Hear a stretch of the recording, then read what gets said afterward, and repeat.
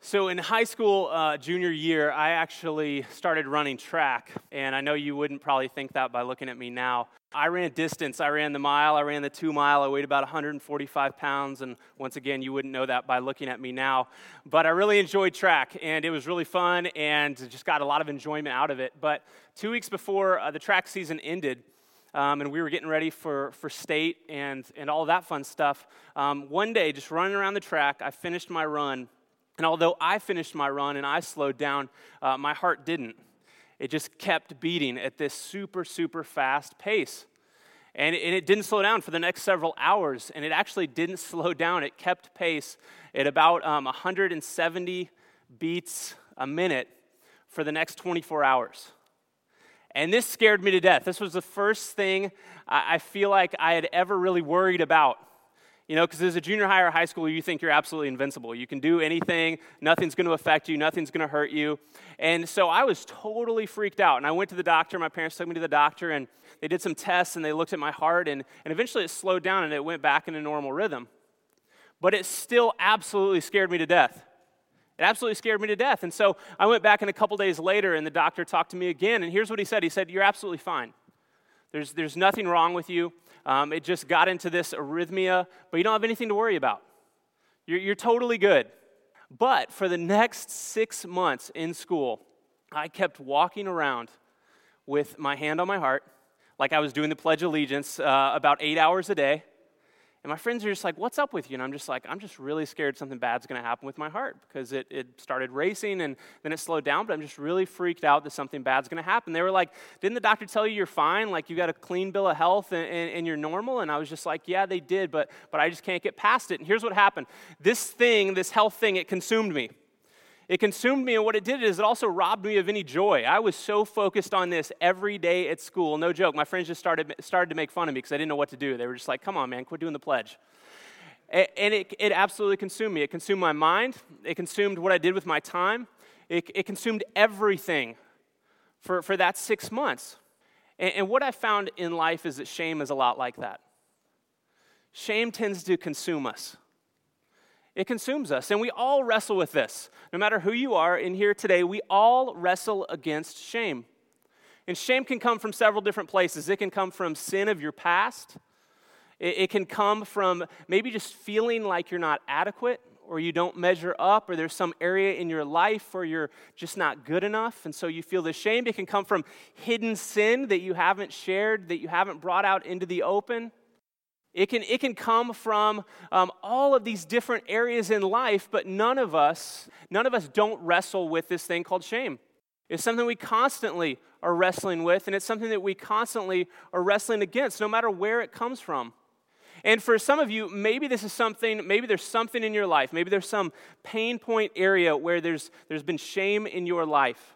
And the thing that you want more than anything else in all of life is just freedom from that. Freedom from having this consume you. Freedom from having this consume your thoughts, consume your day-to-day, and consume your life, no matter where it comes from. And all you want more than anything else is freedom. Because shame it's a lot like a robber who just keeps robbing you over and over and over. It's a lot like a dog who's chasing you and just won't stop. And you end up feeling absolutely worn out and worn down and even hopeless and overwhelmed. That's what shame does. And it's something that we all wrestle with. And for some of us, maybe it's been something that we've been wrestling with, a certain area in our life for years and years and years. No matter how hard we've tried to shake it, we just haven't been able to. Like I said, maybe it's a past sin, or maybe it's just a feeling of inadequacy, or maybe it's a hidden sin, or maybe it's just something in your life or in your past or in your present that seems to be haunting you and holding you captive.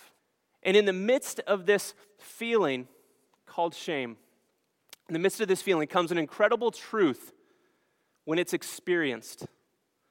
And that's what we're going to see in this passage today in John chapter 4 as Jesus interacts with this woman in a small town who doesn't have the best past. We're going to see the greatest enemy to shame and our greatest hope. And so what I want us to see really clearly today as we look at this passage for a few minutes is that where shame is a prison, the only true key to freedom is grace. Where shame is a prison that holds us back and haunts us and holds us captive, the only true key to freedom is grace. And my prayer for us today is that we can just have an honest discussion about this. My prayer for you today is that as you see how Jesus interacts with this woman in this small town, that you would be encouraged, that you would be challenged, and that you would not leave here with your head down, feeling like there's this monkey that you can't get off your back and you just have to live with for the rest of your life, but that you would leave here with a lighter load, with hope, because there's good news. So here's what we see. We're going to be in John chapter 4, and if you have a Bible, you can turn there. If you've got an app on your phone, you can get on there. We're going to have the verses up here, so you can also look up here. But here's what we see. In John chapter 4, here's how it starts. We see that Jesus leaves John the Baptizer, and Jesus and his disciples, they head to Galilee. They leave Judah, they're headed to Galilee, and they have to pass through Samaria. So they have to pass through this Samaria, and they pass through this small town. And Jesus is tired from his journey, and we find that he goes to this well, the well of Jacob, and he sits beside this well, and it's around 12 o'clock. And so that's where we pick up the story. We're going to start in verse 7, if you'd read along with me. Jesus is at this well in this small town, and it says, "A woman from Samaria came to draw water. And Jesus said to her, 'Give me a drink.' For his disciples had gone away into the city to buy food. And the Samaritan woman said to him, 'How is it that you, a Jew, ask for a drink from me, a woman of Samaria?' For Jews have no dealings with Samaritans." Here's what you need to understand about this. It tells it right here, but Jews had no dealings with Samaritans. Meaning Jews didn't talk to Samaritans. There was a clear racial divide. And so the fact that Jesus would have talked to a Samaritan at all would have been absolutely scandalous and unheard of. The fact that Jesus would talk to a Samaritan woman would have been insane. And so this lady, she's caught off guard. She's like, "Hey, you're Jewish, I'm a Samaritan, we don't exactly get along. Why are you striking up this conversation with me? Because we just don't talk with each other. This isn't something that happens." In fact, the closest thing in our time that we could think of to relate in this way would be if a white man in the 50s was hanging out or having a conversation with a black woman. It would have been unheard of. It wouldn't have been kosher in culture. And that's what John makes incredibly clear to us. Jesus strikes up this conversation with someone who he should not have been having a conversation with. But what you notice about Jesus is he doesn't exactly follow the rules as everybody thinks he should. And so Jesus answered her in verse 10, "If you knew the gift of God and who it is that is saying to you, 'Give me a drink,' you would have asked him and he would have given you living water." The woman said to him, "Sir, you have nothing to draw water with, and the well is deep. Where do you get that living water? Are you greater than our father Jacob? He gave us the well and drank from it himself, as did his sons and his livestock." Jesus said to her, "Everyone who drinks of this water will be thirsty again. But whoever drinks of the living water that I give him will never be thirsty again. The water that I give him will become in him a spring of water welling up to eternal life." The woman said to him, "Sir, give me this water so I will not be thirsty or have to come here to draw again." You got to love this about Jesus. Jesus turns the conversation spiritual. Because Jesus knows what he came to do. He came to redeem us. He came to offer us new life. And he knows exactly what this woman needs. And so he gets right to the heart of the matter. And so he turns this conversation in a very spiritual way. And he says, basically, if you knew who you were talking to, and you knew what I had to offer, you would be making a request of me. And here's her response. When you look at this just on the surface level, you think, oh, this woman's just confused. She's like, what are you talking about? Living water. Here's the deal. She wasn't confused. Not in the way that we often think if you read this passage. She knew that Jesus was talking figuratively. She knew that he was talking figuratively about spiritual things. And this made her really, really uneasy. And that's why when she says this line about, "Sir, you have nothing to draw with, and the well is deep. Where do you get this living water? Are you greater than our father Jacob?" Here's what she's essentially saying. You're saying you can deliver on more than you really can. I mean, come on, who do you think you are? Are you saying that you're greater than our father Jacob? This is his well. You can give this spiritual renewal, this thing that you're calling living water? And don't we do this all the time? I mean, if we're really honest, Jesus, are you really going to deliver? Can I really trust you? Are you going to follow through? And so this is her response. And Jesus makes it incredibly clear here. I love what Jesus does. He just cuts right to the heart of the matter. He says, hey, I'm not talking about some magic well water, all right? Like, let's just make that really clear. I'm not talking about some magic well water that I'm going to sell for like $19 a bottle, and it'll be the biggest seller on the infomercial next week. He says, I'm talking about eternal life. I have something amazing to offer you. And she's really, really uneasy. She's really uneasy here. And so she tries to stop the conversation. So she just goes ahead and she says this in the last verse. Okay, you're talking about this living water. You say you've got something to offer. If you do, give it to me. Give it to me so that I don't get thirsty. Give it to me so I don't have to come here. Now, on the surface, it looks like she's literally just saying, hey, if you have this water that you can offer to where I don't have to come here, give it to me. But she just wants to stop this conversation. Because she's actually saying something far deeper. She's saying something at a heart level. Hey, if you have this eternal life to offer me, if you have this new life that you can give me, then give it to me. Because my life isn't great. And if you knew my past and you knew my present, there's no way that you would want anything to do with me. And you wouldn't be talking with me right now at this well at 12 o'clock in the afternoon. Because you have no idea what I deal with on the day-to-day. But here's what's amazing.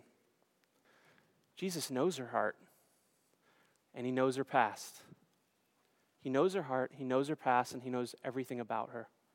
It's no surprise to him. So look at verse 16. Jesus said to her, go, call your husband, and come here. The woman answered him, I have no husband. Jesus said to her, you are right in saying I have no husband, for you have had 5 husbands, and the one you now have is not your husband. What you have said is true. Whew. This is my mom was the best at doing this to me. In high school, let's just say I didn't always follow the rules. And so sometimes I'd come home at night, and I would tell her, I'm going to go hang out at my friend Jeremy's house. And so when I would come in, she would say, hey, what'd you do at Jeremy's? I'd say, not much. And then she would say, yeah, I know you didn't do much because I called Jeremy's mom, and it turns out that you weren't at his house. And it was just like, what you've said is true.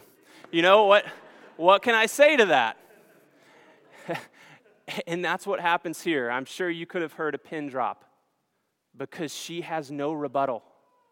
She has nothing to say. She's probably just grasping for, how do I respond to this? He's just unveiled the greatest source of my shame. He's just taken what I've been trying to hide and what I've been trying to hold back and what I've been trying to run from, and he's just unveiled it. And so what can she say but, yeah, you're right. What you say is true. And this seems kind of weird, doesn't it? Like, how does this connect? Like, Jesus is talking about living water, and then he's like, hey, go get your husband. Here's the reality, though. She had to understand first her great need in order to understand the great gift that he had to offer. And it's important here that we understand what the time of day is. But it's 12 o'clock. It's in the afternoon. You may think, well, that's no big deal. 6th hour, 12 o'clock. Why is that a big deal? It was a big deal because all the women from the town, they would have come to draw water early in the morning before it got hot. They would have all come early before it got hot out. But yet she's there at 12 o'clock. And she's clearly there by herself. And so what does this show us? It shows us that she's trying to avoid everybody. Because of her past, because of her shame, because of what she's living with. And that's what shame does. It isolates us. Shame isolates us from community. It isolates us from being known. It makes us want to just hang out by ourselves instead of be open with anyone else. because we think that it's so ugly and we don't want to look at it, and so we push it to the side. And that's what this woman was doing. She was here by herself because she didn't want to face the other women in the town. She didn't want to experience their looks of condemnation and rejection for her past and for what she was even doing in her present. That's why she simply said this. Did you notice what she said when Jesus said, like, go get your husband? She just says, I don't have a husband. Because she felt like if she told the whole story that she would be rejected. Because shame produces fear. It does. I experience this all the time. I'm sure you do too. We can just be honest. Shame produces fear.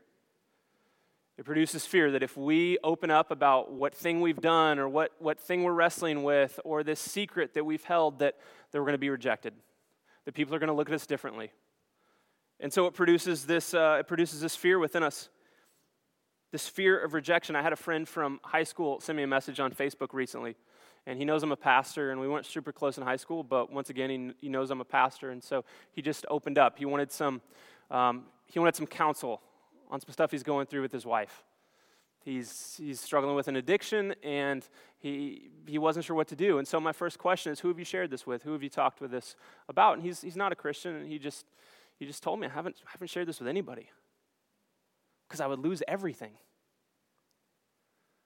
That's what shame makes us feel. It's this lie that if we open up, if we're honest about it, then we'll lose everything. We'll lose our relationships. People will look at us differently. It produces this fear that makes us hide from community, makes us hide from reality. And so I want to say this really, really clearly, hopefully. If you in here right now, if you have a relationship with Jesus, hear me out. If you have a relationship with Jesus, condemnation that produces shame is no more present and no more real in your life than a monster under a child's bed. If you have a relationship with Jesus, condemnation which produces this shame is no more real and no more present than a monster under a child's bed. And you might say, yeah, but what do I do with this feeling of shame? Because that's real. What do I do every day when I wrestle against this? When I feel condemned? When I don't feel good enough, when I have this body issue that I just don't feel like I measure up, when I have this struggle and I feel like I'm less than, what do I do then? Because this is a day-to-day. So don't just give me truth. Tell me what to do. And if you're a parent in here and your child thinks that they have monsters under their bed, which I hear that they occasionally do, what do? You look under the bed and you shine a light on it. You show that there's nothing there. You expose it. And that's what Jesus does here. He shines a light on her shame. He shines a light on this pain point in her life. This area where she's experienced great shame because she's had 5 husbands and she's living with a guy that she's not married to right now. And here's what's amazing. And here's what's amazing about Jesus. Here's what's so awesome about Jesus. He doesn't reject her. He doesn't turn his back on her. He doesn't walk away like everybody else has done. Everybody in the town, and this is what she expected, but it's not what she gets. Instead, he offers her freedom. He offers her freedom from rejection, freedom from condemnation. He offers her eternal life. He offers her a scandalous woman, scandalous grace. Grace that would have been unheard of. Because to be honest, if somebody found out that she was living with this guy, she could have faced the death penalty. So it was a secret that she was hiding. But Jesus comes along and he does what no one else has ever done. And this is what he does with you, and this is what he does with me. He offers us scandalous grace. He says, whatever your greatest pain point is, whatever your greatest sin is, whatever that looks like in your life, I'll give you freedom. There's no strings attached. I'll give you grace and I'll give you freedom. And yeah, you don't deserve it. Nobody does. But that's the beauty of his love, and that's the beauty of his grace. That's the beauty of his love, and that's the beauty of his grace. And so here's the deal. I want to say this really quickly. It's easy sometimes to confuse guilt and shame. And so let's not do that. Guilt is what you've done, but shame, it tries to define you. It's more about who you are. And so should this lady have felt a little bit of guilt about what she was doing? Well, yeah, hopefully when we sin or when we rebel against God, we feel a little bit of guilt, and it draws us to repentance. It makes us come clean. It makes us walk in the light. But what she was experiencing was something even far deeper, and that's shame. And it was defining her, who she was, her identity. I watched a TED Talk recently with Monica Lewinsky. And unless you've been living under a rock for the past 25 years, you know who Monica Lewinsky is. She considers herself, and she's considered by many, to be patient zero as far as public shaming goes. That when everything went down with her and President Clinton, she was shamed. She was shamed publicly more than anybody else has been or had been up to that time. And so some years later, she shares this talk about shame, and she talks about public shame. And she shares her story, and she says a few things that are really important and we should really look at. She says, public shaming has become a blood sport in our culture. It's something that happens day in and day out. I mean, let's be honest, it's the reason TMZ exists. And she says, we have created a culture of humiliation. We're living in a culture of humiliation. I don't know how many of you watched, even on Saturday night, there was the Bruce Jenner interview with Diane Sawyer. I watched it. I was intrigued, and I wanted to see what it was all about. And to be honest, as I watched it, and as I heard his story, and as I heard the shaming that's happened with him over the past year, and the paparazzi tracking him down and making fun of him, and him being the punchline of just a ton of jokes, I went from being interested to actually just feeling bad, feeling sorry for him. Not at all saying or condoning what's going on in his life and what he's wrestling with. But here's what I am saying. People are people and our values equal. And he doesn't deserve to be torn apart, to be torn down, to be the punchline of a joke. Because just like Jesus created you, he created him. And he made all of us with value. He made all of us with worth. And so I hope, no matter who you are, no matter what you're dealing with, my deepest prayer is that whether you're gay, whether you're straight, whether you're black, whether you're white, whether you're homeless, whether you're a CEO, that you would be welcome here. Now, some of you are getting real freaked out. Here's what I'm saying. That doesn't water down the gospel, and it doesn't water down the reality of sin in all of our lives. But my prayer is that we would be a church that has open doors for anyone to come in to hear about the grace and love of Jesus. That's what Jesus wants. That's what he's showing here. This is a lady who no one would have welcomed into their church. No one would have wanted to have anything to do with. People would have stood in the corner and just made jokes and made fun, but Jesus has a conversation. He walks across the room. He walks across the street. He has a conversation with this woman because he sees her as valuable. She's not just to be discarded and tossed away. And so culture, it would say what you've done and how you feel is who you are. Here's the beauty of what Jesus says. He says, who I am and what I've done makes you who you are. If you have a relationship with me, if you experience my grace, who I am and what I've done makes you who you are. And that is free from condemnation, free from shame, free from your sin, free from your past, free from the mistakes that you're going to make in your present. You're forgiven, you're loved, you're clean, you're a child of God. Some of you just need to hear that. Some of you just need to hear that and let it soak in. You are loved. No matter what your greatest sin is, no matter what your greatest thing is in your life that you are wrestling with, you do not need to work to measure up. You are loved. You are loved. You are clean. You are not too broken for God's grace. You're loved. You're forgiven. You don't need to walk with your head down, but instead walk in God's grace. Because grace is sort of like, this is the best analogy I could think of last night because I was struggling to find one. But in high school, I was pretty amazed by this product called Scotch Guard. I don't know why. I think it's because I could spray it on my hats and on my shoes, and no matter what fell on it, like it wouldn't stick. And grace is kind of like that. And here's what I mean. Here's what I mean, is that God's grace covers us in such a way that even when we make mistakes, even when we still sin, even when all those things come down, they beat off because God's grace has already forgiven us. It doesn't stick. You're clean. You're clean. You're loved. Let's go on. Verse 19.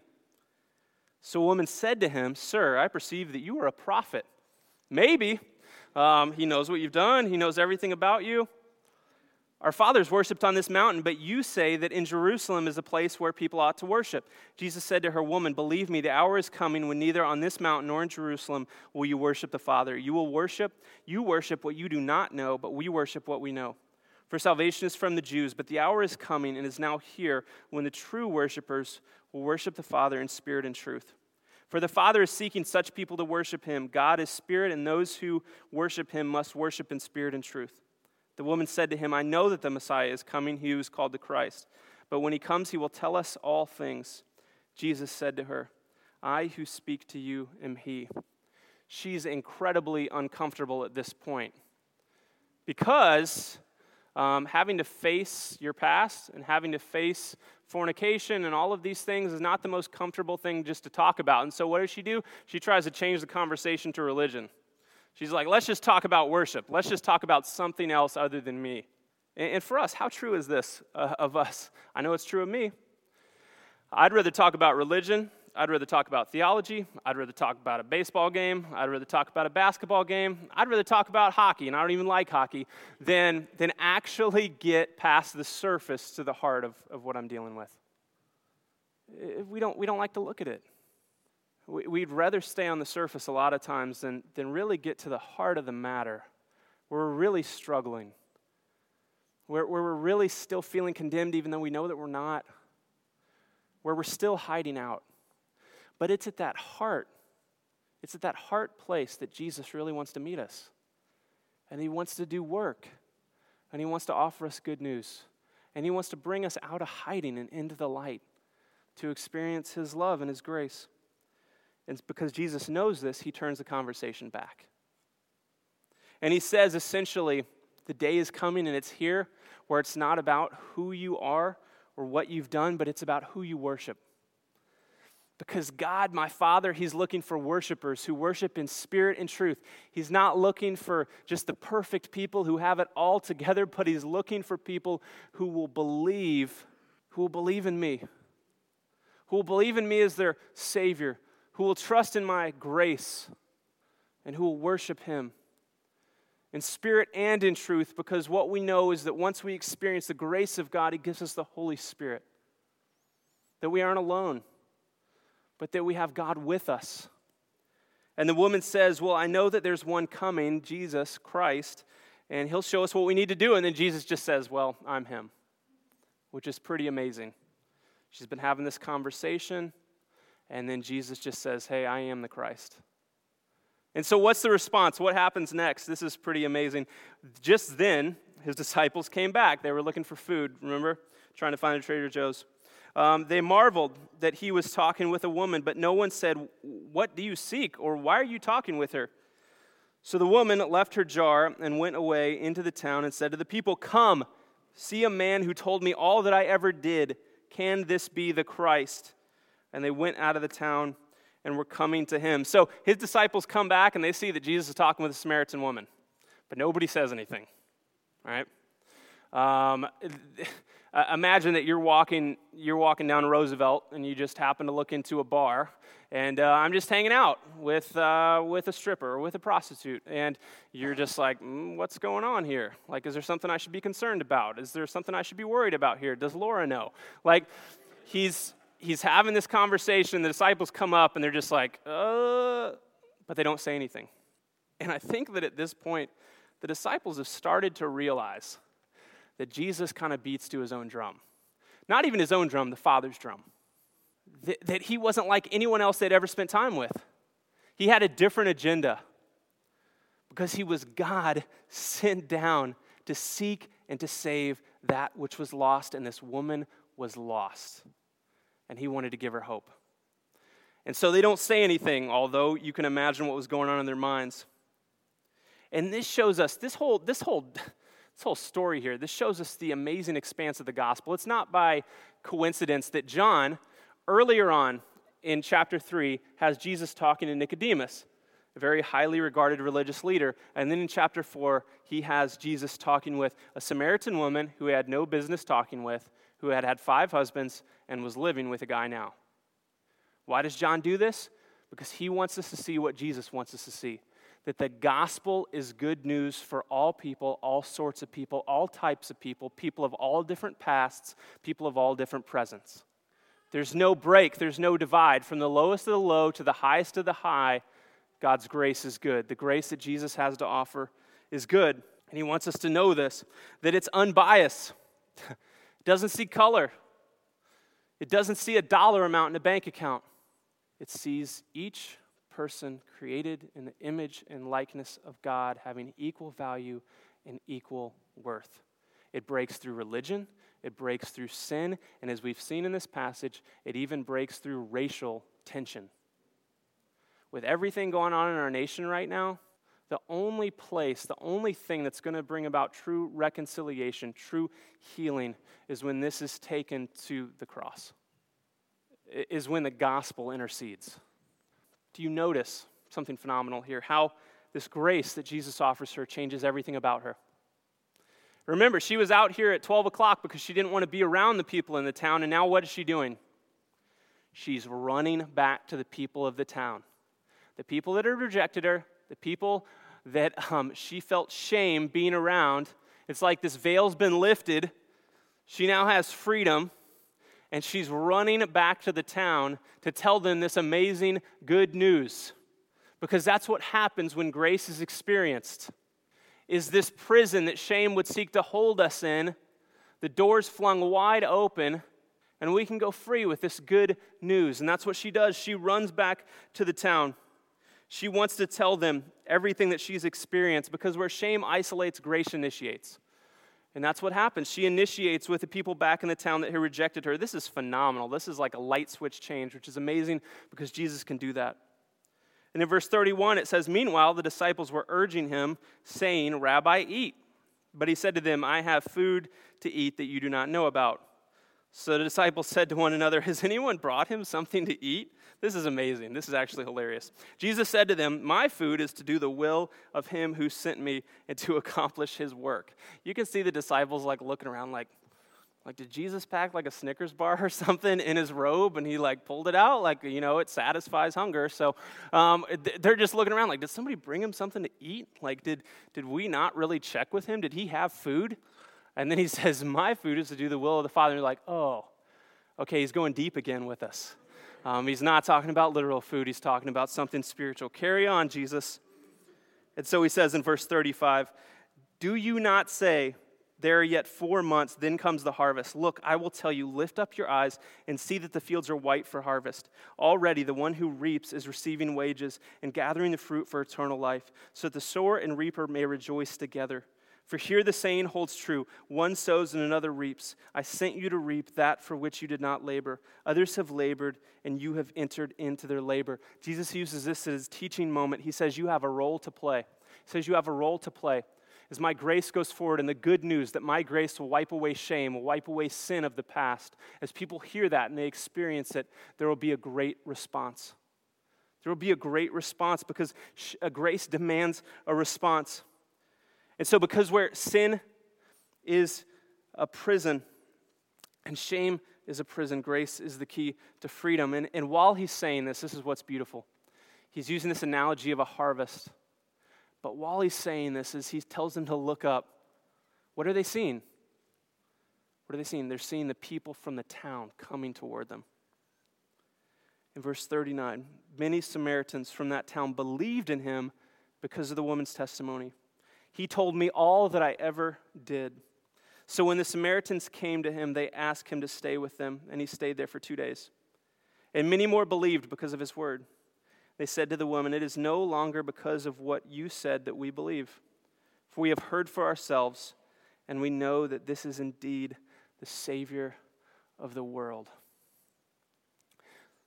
If you're a believer, Satan's greatest lie that he would love for you to believe, one of his greatest lies, is that you are still under condemnation, that you are not good enough for the love of God.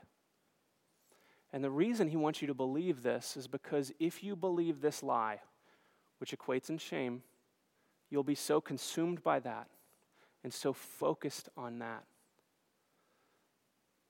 you won't see this opportunity to share the good news of the gospel and of grace with others. Because you've yet to truly believe it in a functional day-to-day way yourself. Satan wants nothing more than for believers to believe this, because then you're ineffective when it comes to kingdom work, when it comes to evangelism. And what's amazing here is that this woman goes from avoiding everyone in her town to now being the greatest evangelist. Jesus offers her this grace, and she goes running back. And I'm sure the people were amazed. One, that she wanted to have a conversation with him, and two, what she had to say. They could clearly see that something was different in her life, that she had experienced something that they at least wanted to take a look at. And so they come running out because she had experienced grace, because this prison door was opened by grace, because of the freedom that she now had. And you might be saying, okay, I know this in my head. I know that I've been forgiven. I know there's no more condemnation. But what do I do tomorrow morning? What do I do Monday morning when I still have this feeling of shame in my life? What do I do? And here's what I would say, going back to what we talked about just a few minutes ago. I would say shine a light on the feeling, shame, with the truth of the gospel. Shine a light on the feeling, shame, with the truth of the gospel. And then act on that truth and not the feeling. Act on that truth and not the feeling. And how does this look? How does it work itself out? Well, here's the truth. The fullness of grace is only known once you've experienced it. It's only known once you've experienced it. We could talk all day about what you should do, but chances are you know. But the question is, will you take a step forward to actually experience it? And here's the truth. I'm not going to lie to you. This requires some risk. It requires some risk. Because it requires walking in the light and being known and being vulnerable. It requires being honest with the people in your community, with your husband, with your wife. It takes risk. And I'm not going to tell you that it's going to be easy. But I will tell you that Jesus will meet you there. You don't go it alone. And so if you feel like you've been robbed of your joy and of freedom, would you take a risk and step out and trust that Jesus is going to meet you there and that his grace is actually good for you? And here's what I would say. Do this with people who you know. Do this with people who love you. Do this with people who care about you. This is the importance of community. This is why we want you to be in a life group. To be honest, this isn't a shameless plug. This is something we believe in. Because this is a place where you need to be known, where you can live out life, where you can bring things into the light. And here's the deal, and I want you to hear this, church, is I'm saying take a risk. What it means is that we need to respond in a very similar way to Jesus and not condemn when people open up. We need to not seek to just offer a quick fix when people open up. We need to not talk about anyone behind their back or treat anyone differently. But we need to encourage, we need to support, we need to listen, and we need to offer grace because we're grace-filled people. We're grace-filled people. So if people are going to open up, people are going to be honest, if people are going to bring things out of the closet and out of hiding and all of that, then it means that we need to receive that with grace. There is no room in Jesus' church for condemnation. Not from his church. There's no room for it. There's no room for slander. There's no room for looking down on someone. There's no room for judgment. There's only room for love and grace. And so we actually get to be incredibly countercultural, where culture would say, you are defined by what you've done and how you feel. We get to say, no, you're defined by Jesus and his blood that's covered your sin. And now you can walk free. That's the type of people we have to be. That's the type of community that we have to be. And so, yeah, it's a risk. And in life groups this week, we're going to give you the opportunity to be vulnerable and to be honest and to be open. And I just want to offer you a couple truths as we wrap this up. I love what Psalm 103 says, and so know this. You just need to hear this. If it's the sin of your past that's brought about shame, Psalm 103 gives an incredible encouragement. As far as the east is from the west, so far does he remove our transgressions from us. That sin of your past, if you have a relationship with Jesus, he's washed you clean. It's not coming back. It's removed. You can let it go. You can trust that he's already paid the price for it. You don't need to carry it anymore. You do not need to carry it anymore. Jesus has already carried it. He already carried it to the cross for you. It's not coming back. It does not need to define you because Jesus and his righteousness defines you now. You are clean. You are so clean that you are considered a saint in God's eye. Romans 8:1, there is no condemnation for those who are in Christ. You don't need to do more to measure up. You don't need to do more to be good enough, because there is no condemnation for those who are in Christ. You are clean. You are loved. You are cared for. You are a child of God. And so there are really only two options here. You can either carry shame on your back or carry it to the cross.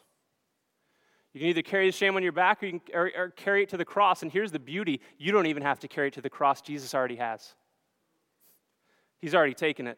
He's already walked it right up to the cross, and he's nailed it there. That's the beauty of the gospel. That Jesus would come, just as he did to this woman. He would come and he would live amongst us. And he would take the worst of our worst. And he would take it all upon his back. And he would take it to the cross so that we don't have to suffer, but instead can experience joy and freedom and be clean and no longer condemned. And that's good news, right? That's the best news. But the question is, do we believe it? And will we walk in it? Because Satan wants you to believe you're condemned, but let me just say once again, if you have a relationship with Jesus, you're not. And if you don't have a relationship with Jesus, just as he offered grace to this woman freely, he offers it to you. Just as free. It's just as good. It'll wipe you just as clean. And if you haven't experienced his grace, and maybe you just haven't experienced his grace because you thought that your sin was too much, because you thought that Jesus wouldn't accept you, that he couldn't love you, that you aren't good enough. That's an absolute lie. And he offers you his grace. And all you have to do is lay your sin down. Realize that you need a Savior. His name is Jesus. He already paid for your sin. And accept his grace. Believe in him. Trust in him as Lord. And he will give you new life. He will give you eternal life. And he will radically change everything about your life, because that's what grace does. That's what grace does. And so if that's you, accept his grace tonight, because it's good news for you. So let me just ask you a few questions as we wrap this up. What in your life do you need to hand over to Jesus and stop carrying?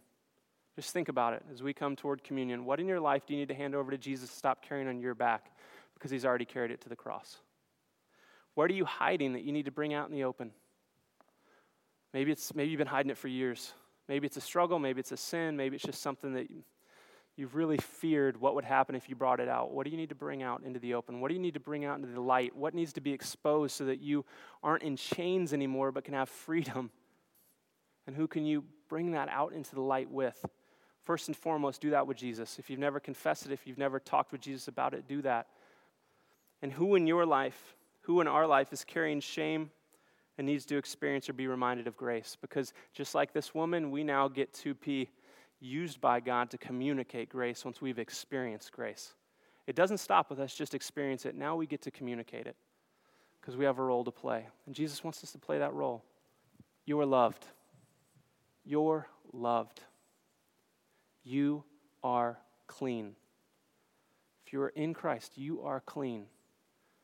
The thing that's been holding you captive for so long, Jesus already took to the cross. So let it remain there. You are clean. You are loved. You are a child of God. And you can walk in freedom. Because where shame is a prison, the only real key is grace. And here's the amazing and wonderful thing is that Jesus offers that key to you freely because of what he's already done.